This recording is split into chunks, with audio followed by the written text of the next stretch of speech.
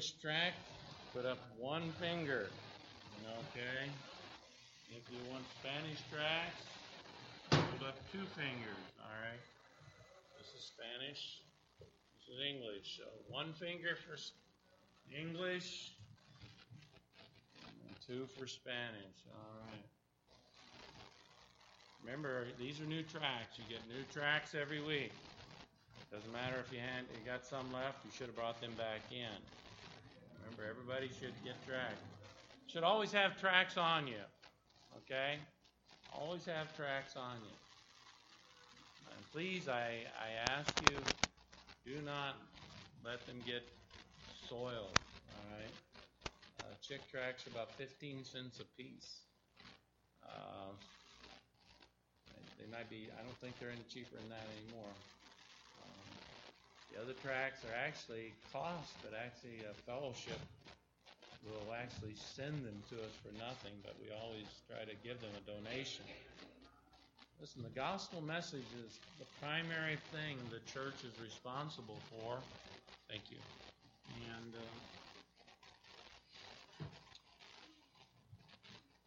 my granddaughter is handing out more tracts than I am. So we're going to do a little contest with my granddaughter. We're going to see if I can hand out more than she does. All right. So I won't tell you how many she hands out, but I dare say she hands out probably half what church hands out. So that's a lot of tracts. She gets you jump in the car. Oh, I forgot my tract. I'll run to the car and get my tracts. And if a 7, 8-year-old girl is brave enough to hand out tracts, come on, you guys that are tough and rough, right? Let's do what God has called us to do. Make sure you hand in those slips, part of the accountability. Okay, whose devotions haven't I signed yet this morning? All right, let's get those signed. Thank you for.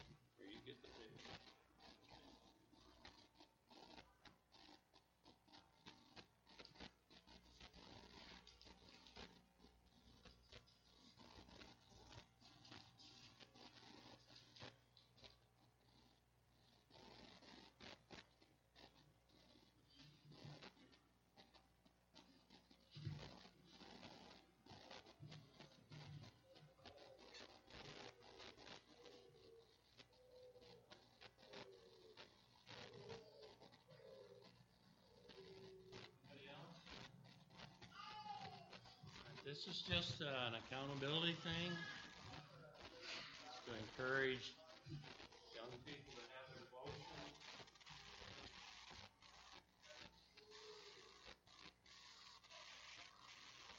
Mom or dad's signatures on there as well as pastors. It says to them it's important.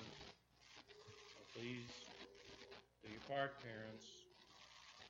Godly seed is something that God had planned on and purposed.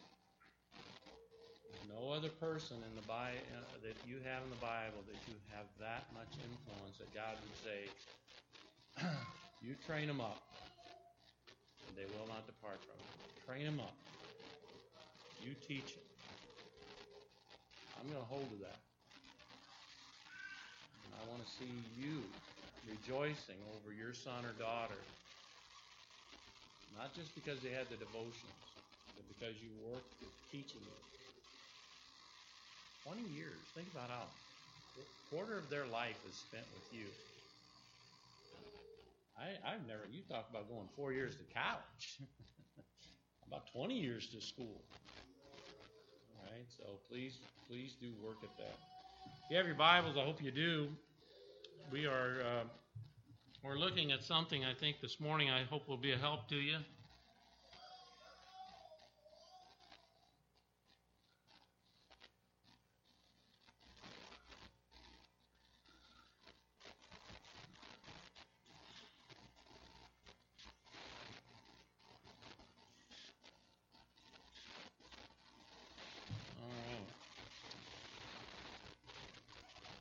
the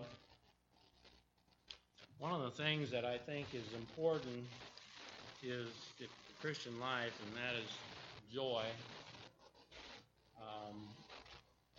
It's hard to do something if you're not enjoying what you're doing. It's hard to do something if there's no pleasure in what you're doing. How many of you have got a job you really don't enjoy doing, right? You just do it because you have to go to work. And you try to make the most of it and do your best, but it's just not. You really sometimes get your heart of it.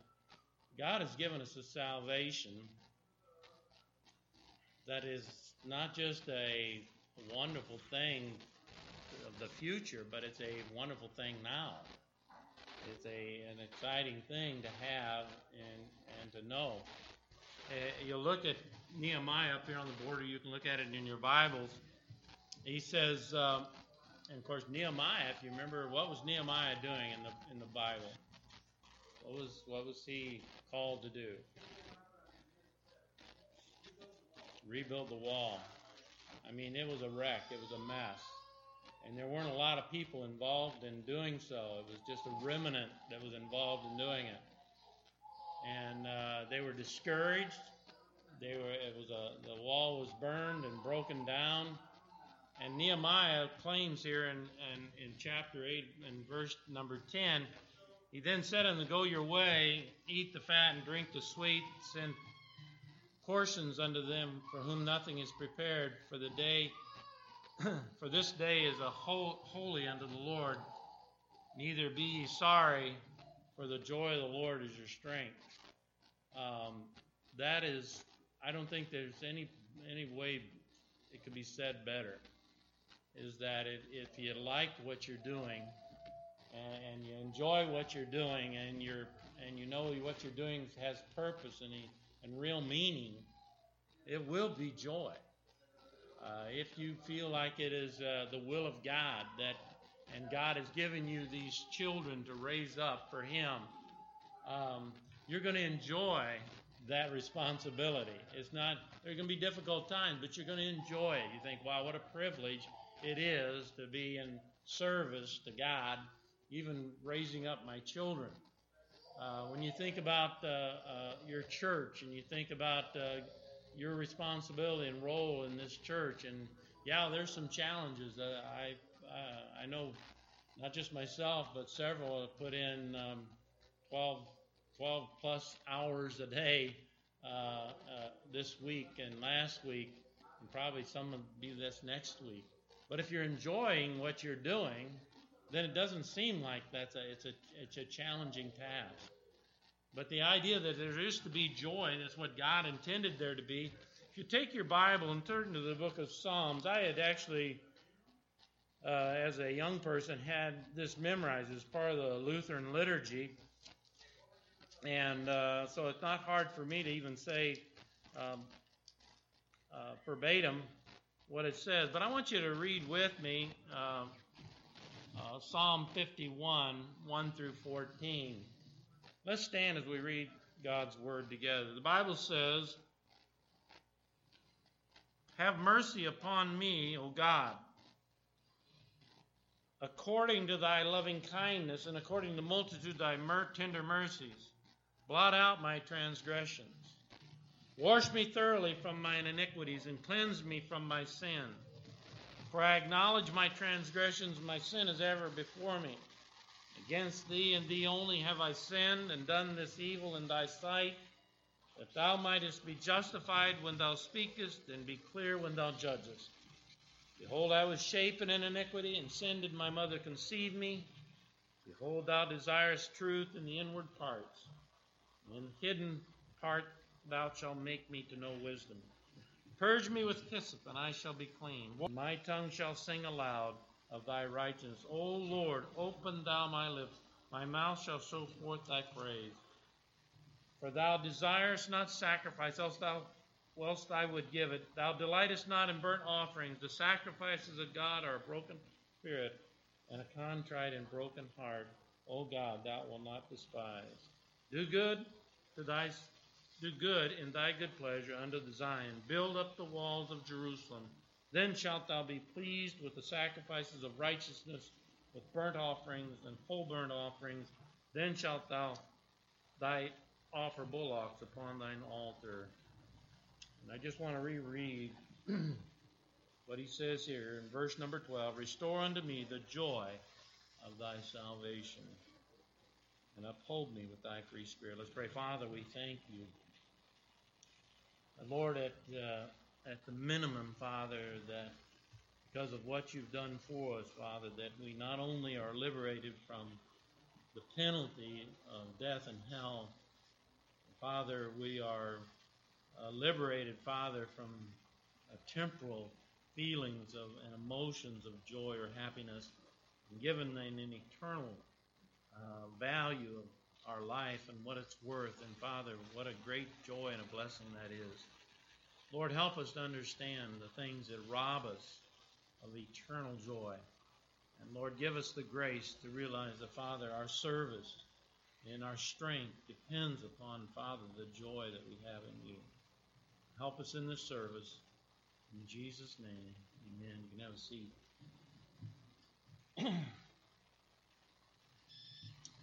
I'm sure that I'm no different than most of you, that there's been times in my life that I'd had to say that there wasn't the joy that I think there should have been. I struggled to do the role and responsibilities that I had as a Christian, no matter what it was, whether it was being a good husband or a father, whether it was just being a faithful member of the church. I struggled with it. And I wondered why. Was I losing some of the aura of what it meant to be born again? Was I losing what it meant, the excitement of having my sins forgiven? And really, to be honest with you, I kind of already knew what it was. I want to begin just with the idea that, first of all, salvation, to have that no joy in salvation, it could be one of the main reasons that you can't have joy in salvation is you're not saved. Now, there's no beating around the bush. You're not going to enjoy the things of God. You're not going to enjoy coming to church. You're not going to enjoy hearing preaching. You're not going to enjoy your family or your marriage or any of the others, I think, that are gifts of God until you are born again. You have to be born again. To have a joy that only God can give is dependent upon knowing Him as your Savior.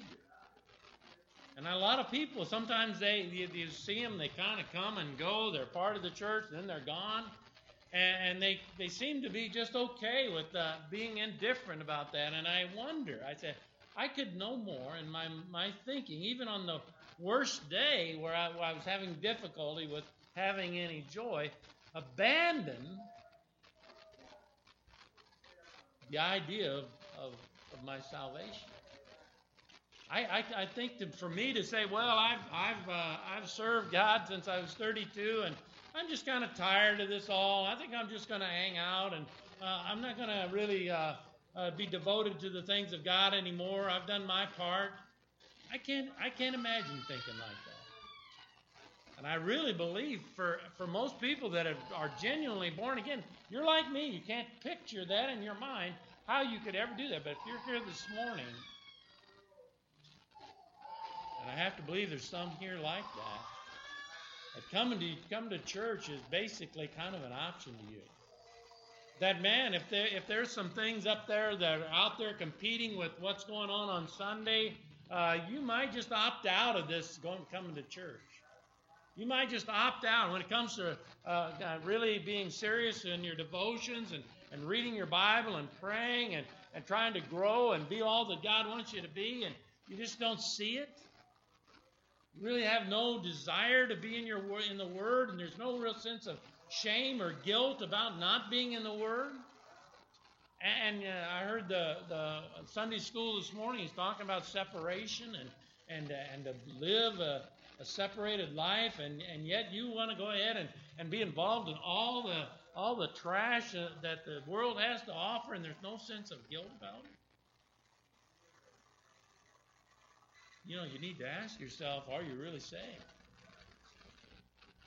If there's no joy in the things of God, and you and I both know there's folks out there like that.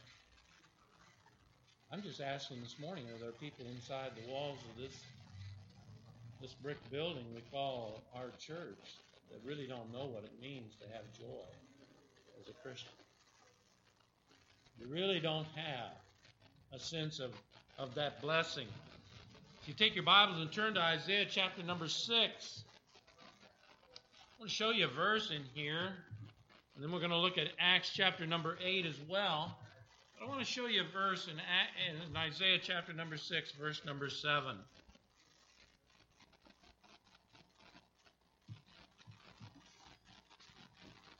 The Bible says, "And the Lord, and He laid it upon my mouth, and He said, Lo, this hath touched my lips, and thine iniquity is taken away, and thy sins are purged. Also I heard the voice out of the Lord saying, Whom shall I send, and who will go for us?" Well, this is, to me, is the picture of salvation. My sins are purged. My iniquity is taken away. And then the Lord's requesting, and He asks, whom shall I send, and who will go for us? Notice the answer. Stay with me. Then said I, what? Here am I. Send me. As a pastor, I get so excited when people come to me and what can I do? You say, why does that excite you, Pastor? Because I know they got something that's real. They got something that I can identify with. They want to serve God. They want to get busy and do something for God. And they have to believe that God has a purpose and a plan for their life. If you don't have that in your spirit, you're not that you got to call pastor and ask him what, but it ought to be that you're kind of looking around and say, hey, man, I can help out here. Can I do this? This 10 tracts a week, it ought to be, I want to be a help there. I want to be an encouragement to my kids and my family, and I want not only that, but I want to get the gospel out. When we have these opportunities to serve, the Spirit of God is dwelling in you. How many of you know that? If you're saved, the Spirit of God dwells in you. And if the Spirit of God in you is the same Spirit of the Lord Jesus Christ that said, go into all the world and preach the gospel to every creature. And if there's this identification of your spirit with His Spirit, and this understanding of the Spirit and that's going on in your church, and you say, I know that's what God wants me to do, and that's what God's plan is for me. I need to get on board with it, and I want to, and I desire to. I'm hungry to. It ought to be that you're like the person here that we just read. Who's going to go for us? And well, send me. I'm available. Hey, wait, right here. I'm available. I'll do it. I have kids. What I like is what I'd like to see. I got little kids that want to ask. I'd like to see some bigger kids that want to do that. Pastor, what can I do? It's not waiting until all the activities inside the church so we can go out and play basketball. But Lord, what can I do that's actually showing some maturity, that I want to be like a mature Christian? I hope you're working at that, folks. I hope you're working at that idea. Take your Bibles and turn over to the book of Acts. I had somebody bring this chapter up to me this week, and I think it was this week or last week, and I got to thinking about that, and the idea here with what we're talking about this morning, when you have no joy in your salvation, and you don't have a desire to do the right thing, and you wonder what's wrong. Acts chapter number 8 and verse number 1. There's quite a few verses, but I want you to read verse 23 first of all, and then we'll go back and pick up some other verses. This is talking about Simon. He had been converted, supposedly. And the apostles, after he had behaved in a certain way, said to him in verse 22, "Repent therefore of this thy wickedness, and pray God, if perhaps the thought of thine heart may be forgiven thee, for I perceive thou art in the gall of bitterness and the bond of iniquity." And he answered Simon and said, "Pray ye in the Lord for me, that none of these things which I have spoken come upon me." Now let's go back and read this in its entirety. Look at verse number 1. Saul was consenting unto his death. This is Acts chapter number 8, verse number 1. "And at that time there was a great persecution against the church which was at Jerusalem, and they were scattered abroad throughout all the region of Judea and Samaria except the apostles. The devout men carried Stephen to his burial and made great lamentations over him. As for Saul, he made great havoc of the church, entering into every house, hailing men and women, committed them to prison." Philip preaches, therefore, in verse number 4, "Therefore they that were scattered abroad went everywhere preaching the word. Then Philip went down to the city of Samaria and preached Christ unto them. And the people with one accord gave heed to the apostles unto those things which Philip had spake, hearing and seeing the miracles which he did. For the unclean spirit, crying out with loud voice, came out of many that were possessed with them. Many taken with palsies, and that were lame were healed, and there were great joy in that city. But there was a certain man called Simon, which before in the same city used sorcery and bewitched the people of the Samaria, giving out that himself was some great one, to whom they all gave heed, from the least to the greatest, saying, This man is the great power of God. And to him they regard because of the long time he had bewitched them with sorceries. But when they believed Philip's preaching the things concerning the kingdom of God, the name of Jesus Christ, they were baptized, both men and women. Then Simon himself believed also.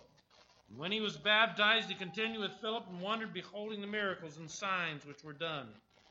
Now when the apostles which were at Jerusalem heard that in Samaria had received the word of God, they sent unto them Peter and John. When they were come down, prayed for them that they might receive the Holy Ghost. For as yet he was not fallen on none of them, only they were baptized in the name of the Lord Jesus. Then laid their hands on him, and they received the Holy Ghost. Then Simon saw through the laying on of the apostles' hands the Holy Ghost was given, and he offered them money, saying, Give me also this power, that whomsoever I lay my hands, he may receive the Holy Ghost. But Peter said unto him, Thy money perish with thee, because thou hast thought that the gift of God may be purchased with money. In the verses that I read, listen to me. Here we have a man, I believe, believed and was baptized.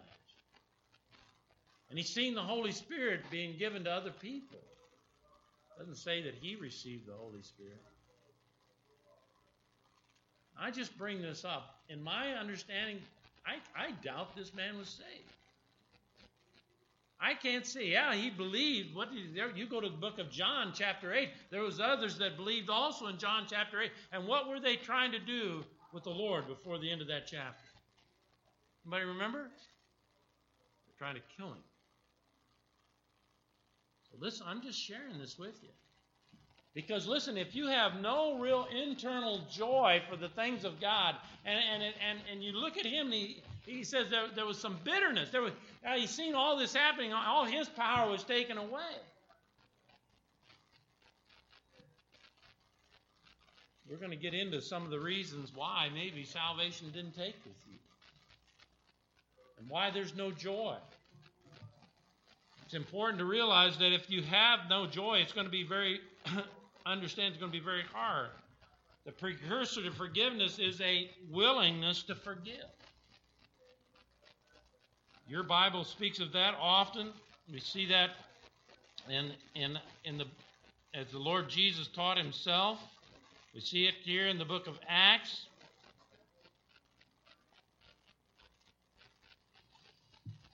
Second thing, when you have no joy in your salvation,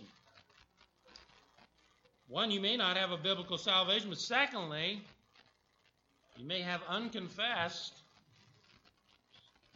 and or unforsaken sin. Now listen to me. Sin's a big deal. We read Psalm 51. We're not going to read it again. But if you'll remember, Psalm 51 was spoken by David on the heels of what sin? How many know? Sin with Bathsheba. Oh yeah, he was doing what he wanted to do, and yes, he was the king, and yes, he was saved. But he was out of the will of God. Let me say that again. Yes, he was saved. Yes, he was the king of Israel, and yes, he'd done some great things for God. Guess what? Sin had entered into his life.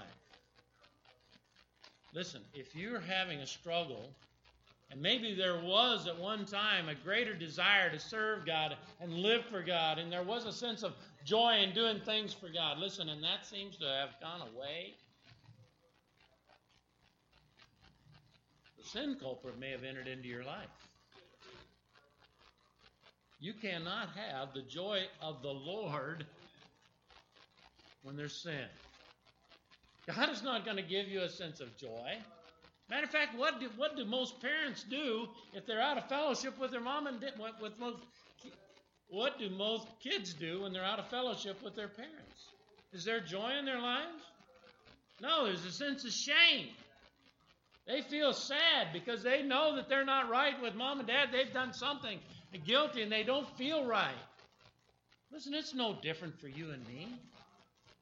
If God is working in your life and He's your Father and He's your Lord and He has a will for you and you're living outside of that, by the way, it doesn't have to be the sin of adultery either. It can be a lot of different things.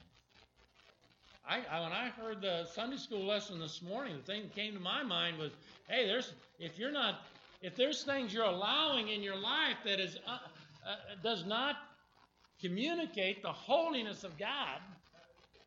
By the way, for you that I hear people say God's greatest attribute is love. I argue with you on that. I believe God is the God of love. The Bible says that. But I believe God's greatest attribute is holiness. The Bible says without holiness no man shall see the Lord. So it doesn't have to be a great and grievous sin. I mean, if you're just living somewhere a shade out of what God wills for your life, look at Job. God said, look at my man Job. And yet there was some things in Job's life that God says, listen, I want this out. God went to a great degree to change some things in Job's life. How far does God have to go in your life to change some things? Maybe God is calling you to greater service. You know anybody in the Bible that God was calling to greater service and they ran? Yeah. Jonah said, hey, I want you to go down to Nineveh and preach to the Ninevites. No, I ain't going. Nope, I ain't going. Well, if you ain't going and doing God's will, what are you doing? Come on, if you're not doing the will of God, what will are you doing? You're doing your own will, or the will of the devil. And really, if it's not the will of God, it might as well be the will of the devil. I believe that God wants every believer to have a great sense of God's presence in his life. And boy, when you know you're where you need to be and you're doing what God's telling you to be, nobody can take your joy from you. Wow, it's such a great thing. I mean, you can have all kinds of things. You look at the church in Acts chapter 8, and we look at the persecution. They were driven out of Jerusalem. Well, I guess we can't preach anymore. Does that stop them? Come on, Christian, did that stop them? No, they just went out and they just preached everywhere else. They just took what God had given them, the joy that God had given them, the grace that God had given them, and they went everywhere.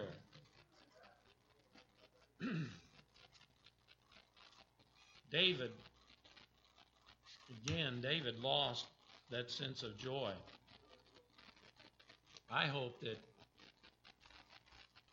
you as a Christian are not losing your sense of joy simply because you're allowing some kind of sin in your life.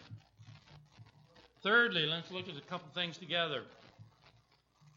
It can be you lack salvation, which I believe there's some folks in here that they can't quite get on to that. Secondly, I believe there's also that sin problem. But thirdly, I want you to see this. And this is probably, I left this one last because this is the most sneakiest and dirtiest one. It's the hardest one to identify. But you've got to be able to raise. You can't read it from where you're at. I'm just going to read it to you from here. Do you have forgiveness to any? Have you unforgiveness is what that's supposed to be to any degree for anyone alive or dead? That means that there's somebody in your life or something in your life that you haven't gotten over. It can be a way a parent treated you as a young person.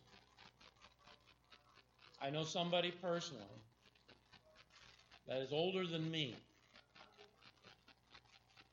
And the way their parents treated them, and the parents have been gone for years and years and years and years and years. And they're unforgiving. Now listen. There are so many Bible verses that have to deal with this. I'm going to take my time as much as I can. But I want you to understand, I believe this is the one that plagues most Christians. And they don't recognize it. And they don't see it. And they don't realize that the joy that God wants to give them is being robbed by this thing called bitterness. Take your Bibles and turn with me to Matthew chapter 18. Matthew chapter number 18. I want you to see what our Lord says about unforgiveness. Matthew chapter number 18. Look down in verse number 21.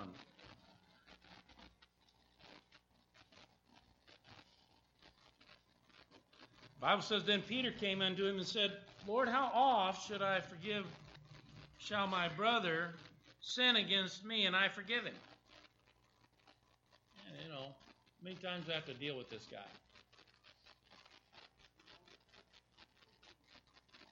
Till 7 times? And Jesus saith unto him, I say not unto these until 7 times, but until 70 times 7. I don't know what that figures up to be. Somebody in here probably could pop that right. What is it? 490 times. Some of you are keeping count, aren't you? If you haven't figured this out yet, Jesus said, listen, you got to forgive every time. It doesn't matter how many times somebody does you wrong, you have to forgive them. Now, for some folks, this is hard. How many of you, I hate to ask you, but raise your hand because you might get in trouble with your spouse. You've had an argument with your loved one. You know where I'm going with this, right? And during that argument, they bring up things that happened years ago, months ago. You'd say, wow, I thought this was done and this was over, and really? Am I the only one that had that happen to him? Come on, raise your hand. Oh, they've been digging in the archives. Man, they freshen that page regularly. So we got to keep this. We got to keep good track of this. Well, if I venture to guess, they're keeping track. When you think about what the Lord is teaching, and look at what it says in verse 23, therefore the kingdom of heaven was likened unto a certain king, which take an account of servants. And when he had begun to reckon, one was brought unto him, which owed him 10,000 talents. For as much as he had not to pay, his Lord commanded to be sold, and his wife and children, all that he had, in payment to be made. The servant therefore fell down, worshipped him, saying, Lord, I have patience with me, and I will pay thee all. Then the Lord of that servant was moved with compassion, loosed him, and forgave him the debt. But the same servant went out and found one of his fellow servants, which owed him 100 pence, and he laid hands on him, took him by the throat. Well, that sounds too all real, doesn't it? Saying, pay me what thou owest. And this fellow servant fell down at his feet and besought him, saying, have patience with me, and I will pay thee all. And he would not, but he went and cast him into prison till he would pay the debt. So when his fellow servants saw what was done, they were very sorry, and came and told their Lord all that was done. Then his Lord, after that he had called him, said unto him, O thou wicked servant, I forgave thee all that debt, because thou desirest me. Should not thou also have compassion on thy fellow servant, even as I had pity on thee? And his Lord was wrath, and delivered him to the tormentors till he should pay all that was due him. So likewise shall my heavenly Father do also unto you, if ye from your hearts forgive not every one his brother, what? Their trespass. So let me ask you, is there any or ever a reason that we can hold on to something against somebody? Is there? Well, maybe, Pastor, you got to think about it. You don't know what this person, if you knew what this person did to me, I mean, if the church knew what this person did to me, why, they'd run them out of the church. No, my Bible says we got to forgive them everything.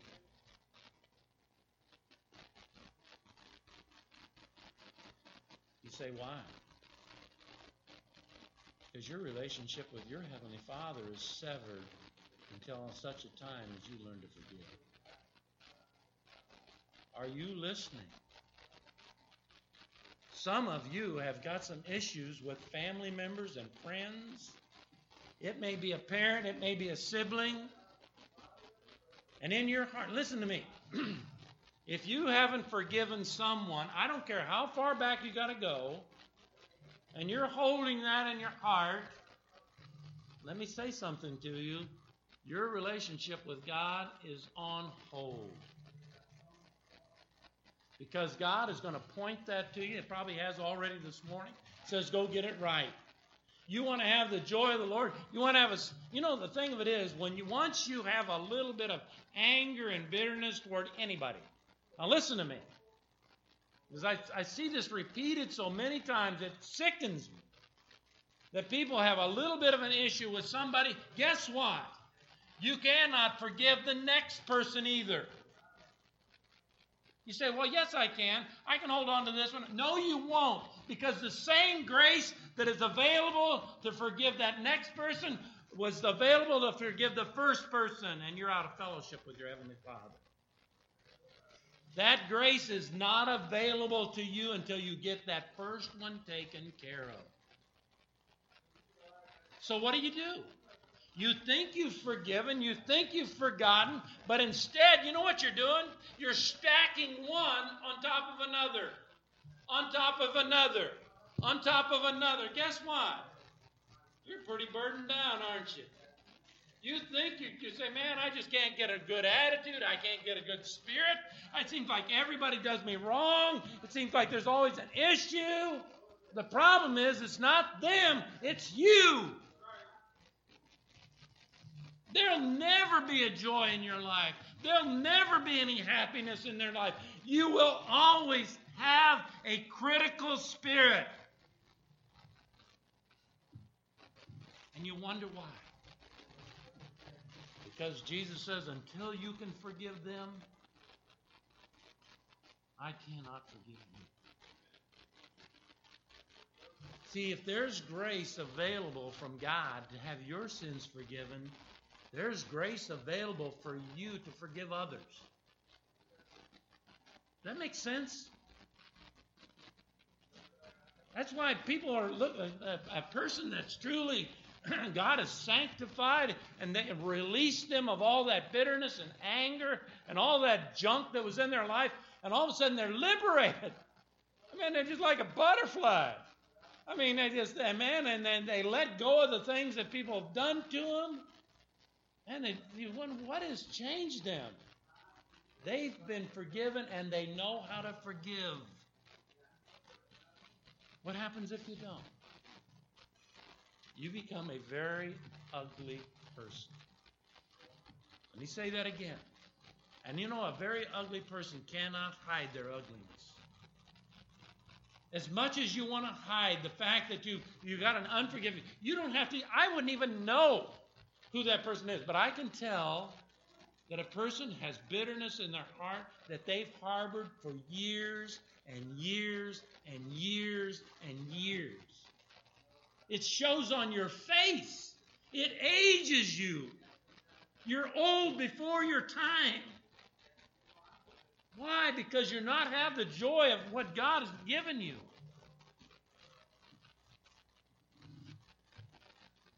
Jesus didn't give us these words for us to idly ignore them. And the illustration to think that that doesn't pertain to us. What are some of the things that stand in the way? Let's look at the first one. Pride. Take your Bibles and turn to Romans chapter number 12. Very familiar passage.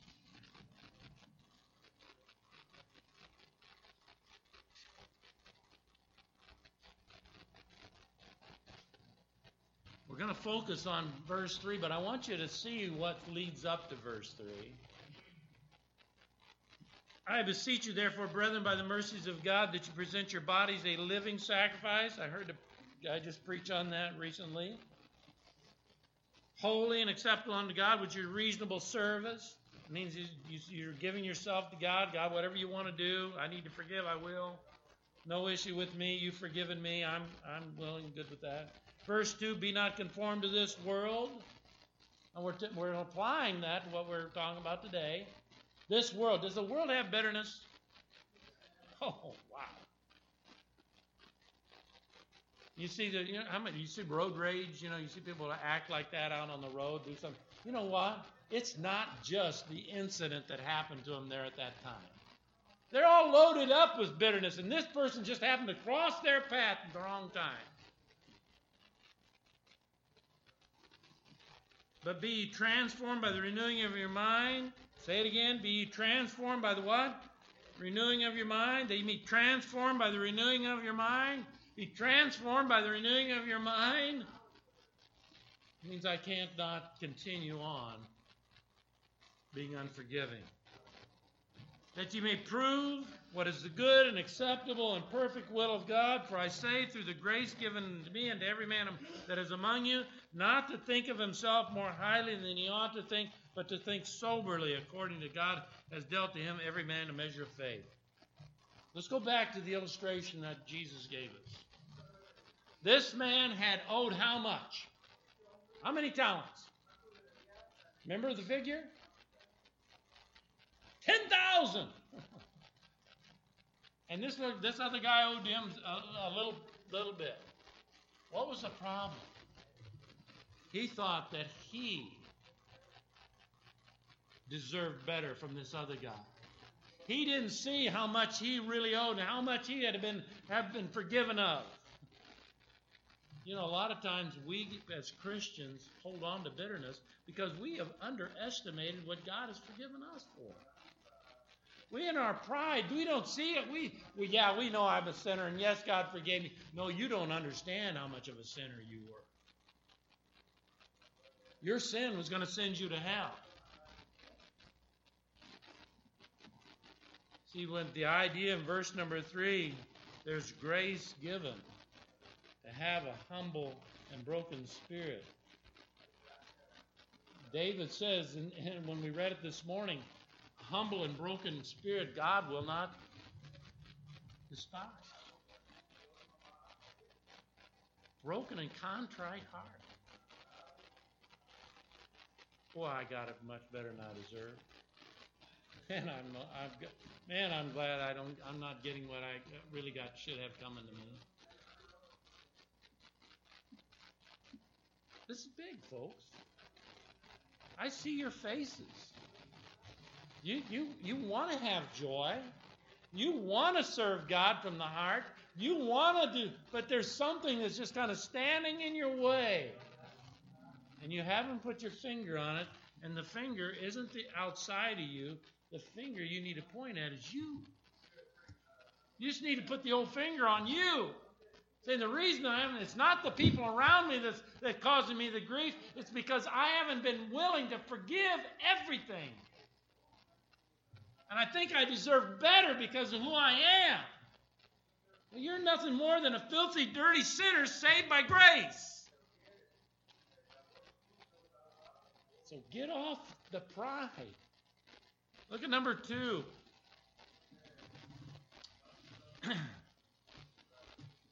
You have a self-centeredness and selfishness. Look at 1 Corinthians chapter number 12. 1 Corinthians chapter number 12. Look at what it says here about the ministry of the Spirit of God. 1 Corinthians chapter 12, verse number 1. I'm going to read down to verse number 3. Concerning spiritual gifts, brethren, I would not have you to be ignorant. You know the Gentiles were carried away unto these dumb idols, even as you were led. Whereof I give you understanding, that no man speaketh the Spirit of God, calleth Jesus Christ, and no man saith Jesus is Lord, but by the Holy Ghost. Now there are diversity of gifts, but the same Spirit. There are difference of administration, but the same Lord. There are diversity of operations, but it's the same God which worketh all in all. But the manifestation of the Spirit is given to every man to do what? So your spirit, my spirit, should it benefit somebody else? Yeah. Should it be self-centered or selfish? Oh. Worried about number 1.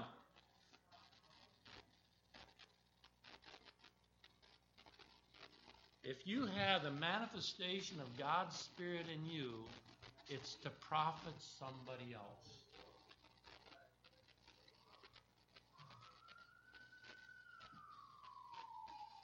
So, we go back to this idea of unforgiveness. Who's profiting?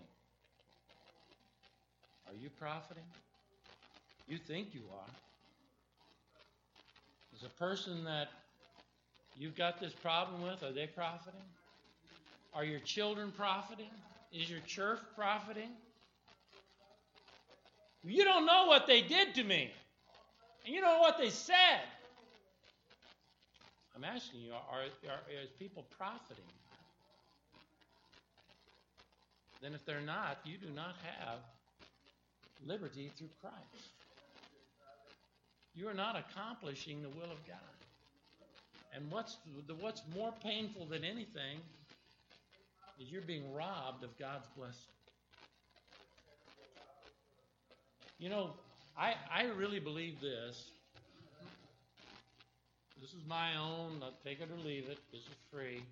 I believe that some folks that have a little bit of bitterness that really deal with it in here, that you would be, your personality would be so radically changed, there would be some people would think you got born again.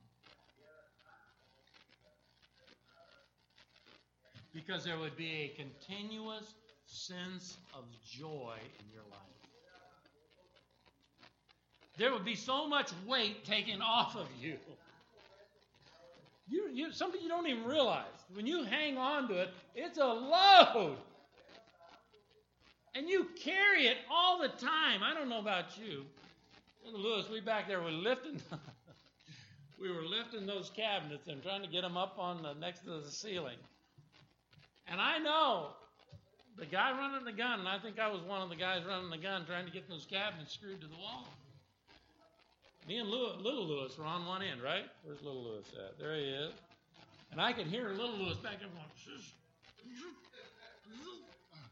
He didn't know I was listening to him grunt. I was grunting, but I was trying to not act like I was. Holding them cabinets up. And then when we got it. I could hear like letting air out of a tire when he let go of that. Some of you, if you let go of things that somebody's done to you, there'd be such a relief in your spirit. All of a sudden you'd say, man, I wonder what I'd really like to get involved in what God is doing. I know God's liberated me, and I'm so excited about this forgiveness. I want to see others have the same. Let me jump ahead a little bit here.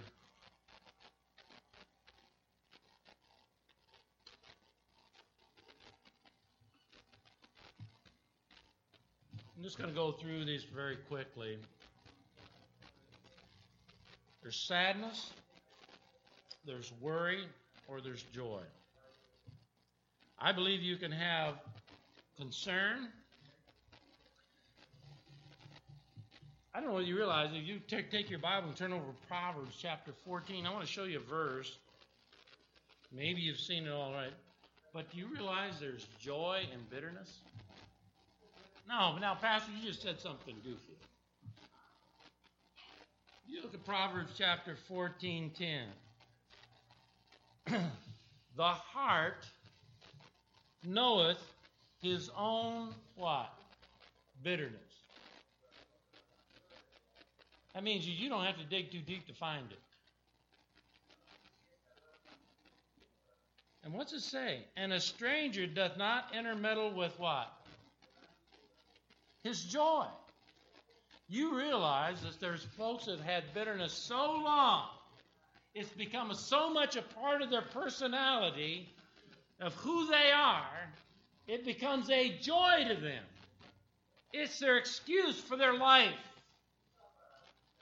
Nobody messes with it. Not even the pastor when he gets up here to preach.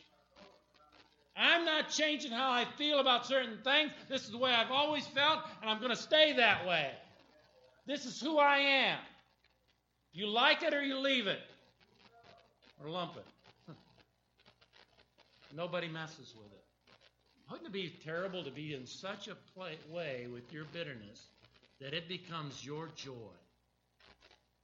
It becomes who you are. Your personality is being formed by this lack of forgiveness. Well, what's it say? The command of God is what? In Ephesians 4:3, let all what?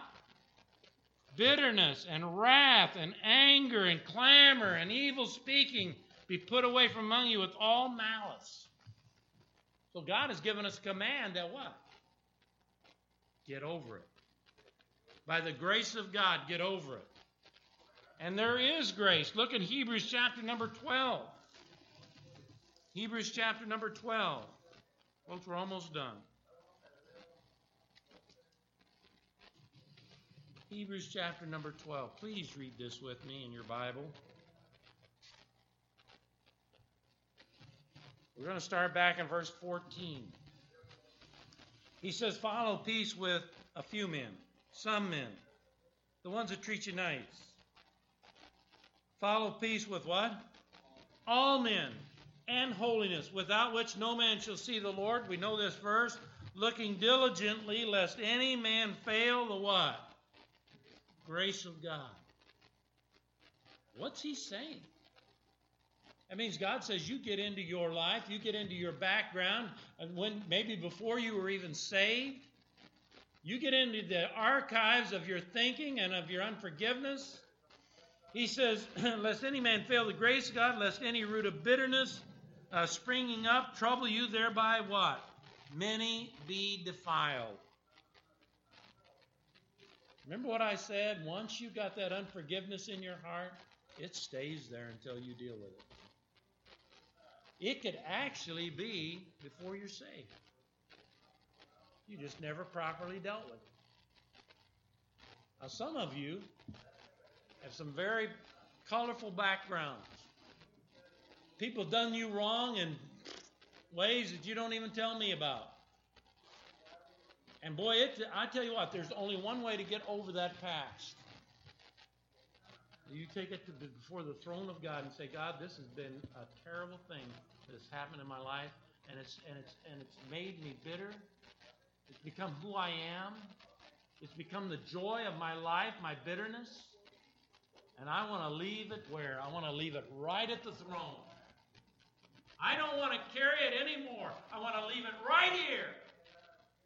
I want to go on with my life in Christ. I want to forgive people, and I want to be one that gives people the ability to see God's grace.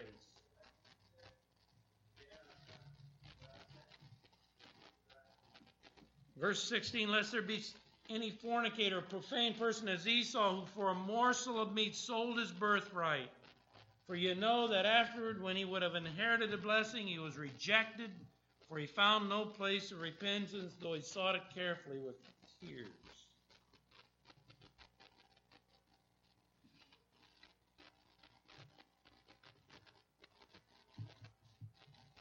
There's some reasons. We're not going to have an evening service, so we're going to go down through every verse. We're not going to spend a lot of time. I just want you to read it with me and see if you get what I get. Isaiah chapter 6. We've already been there, but I think it'd be good for us to read it again. It's the evidence of your salvation. The reasons you should have joy. Isaiah chapter 6.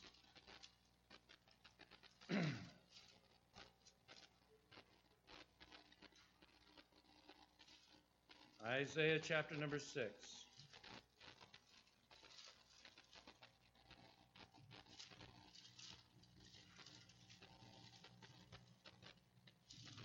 Look in verse number 7 and 8.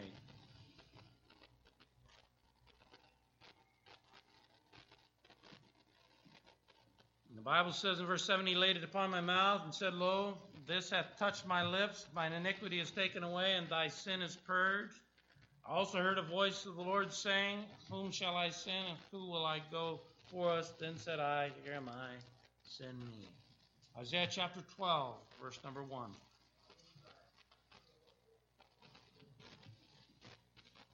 The reason you should have joy is, number one, you should have salvation. Secondly, Isaiah 12:1. And in that day thou shalt say, O Lord, I will praise thee. Though thou wast angry with me, thine anger is turned away, and thou comfortest me. Behold, God is my salvation. I will trust. I will not be afraid, for the Lord Jehovah is my strength. My song also become my salvation. Therefore, with joy shall ye draw waters out of the wells of salvation. And in that day shall ye say, Praise the Lord, call upon his name, declare his doings among the people, make mention that his name is exalted. Sing unto the Lord, for he hath done excellent things. This is done in all the earth. Cry out, shout, thou inhabitants of Zion, for great is the Holy One of Israel in the midst of thee. So I put this down as your evidence of your understanding of sin. When you read this individual understood his sin. How terrible your sin is and my sin is. Psalm chapter 28 and verse 7. Psalm chapter number 28, verse number 7.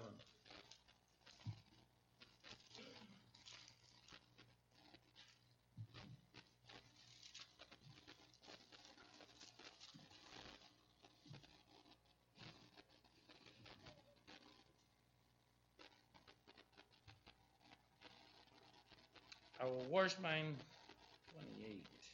Verse 7. The Lord is my strength and my shield. My heart trusted in him. I am helped. Therefore my heart greatly rejoiceth, and with my song will I praise him. The working results of God's presence. Psalm 149. Psalm 149.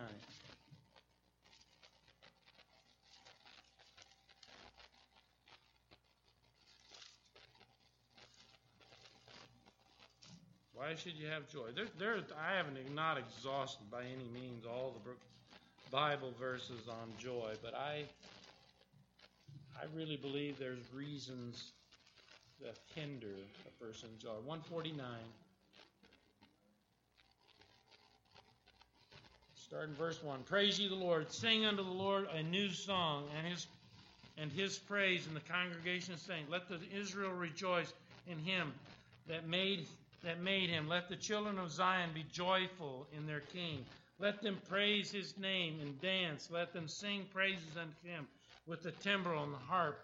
For the Lord taketh pleasure in his people. He will beautify the meek with salvation. Let me say, does God take pleasure when we're joyful? How many kids like when your kids are happy? Right? You just like it. You just enjoy them when they're happy and they're content. God takes pleasure when you're happy. Last one, Proverbs 17. Take your Bible, turn back there.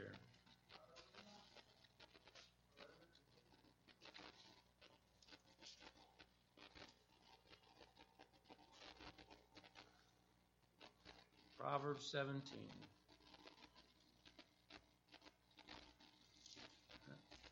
Verse number 22.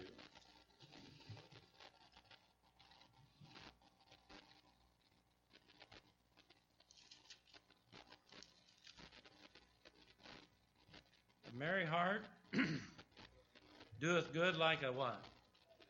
Woo! But a broken spirit, what? How many take pills? I take pills. You believe in your medicine? How about we take a prescription from God? Why don't we just say today, we're just going to work on this joy. If it's unforgiveness, I'm going to start forgiving. If it's sin, I'm going to dig it out. If you're here today and you're not sure about your salvation, why don't today be the first day that you can have real forgiveness and real joy? Let's stand as we close. Heavenly Father,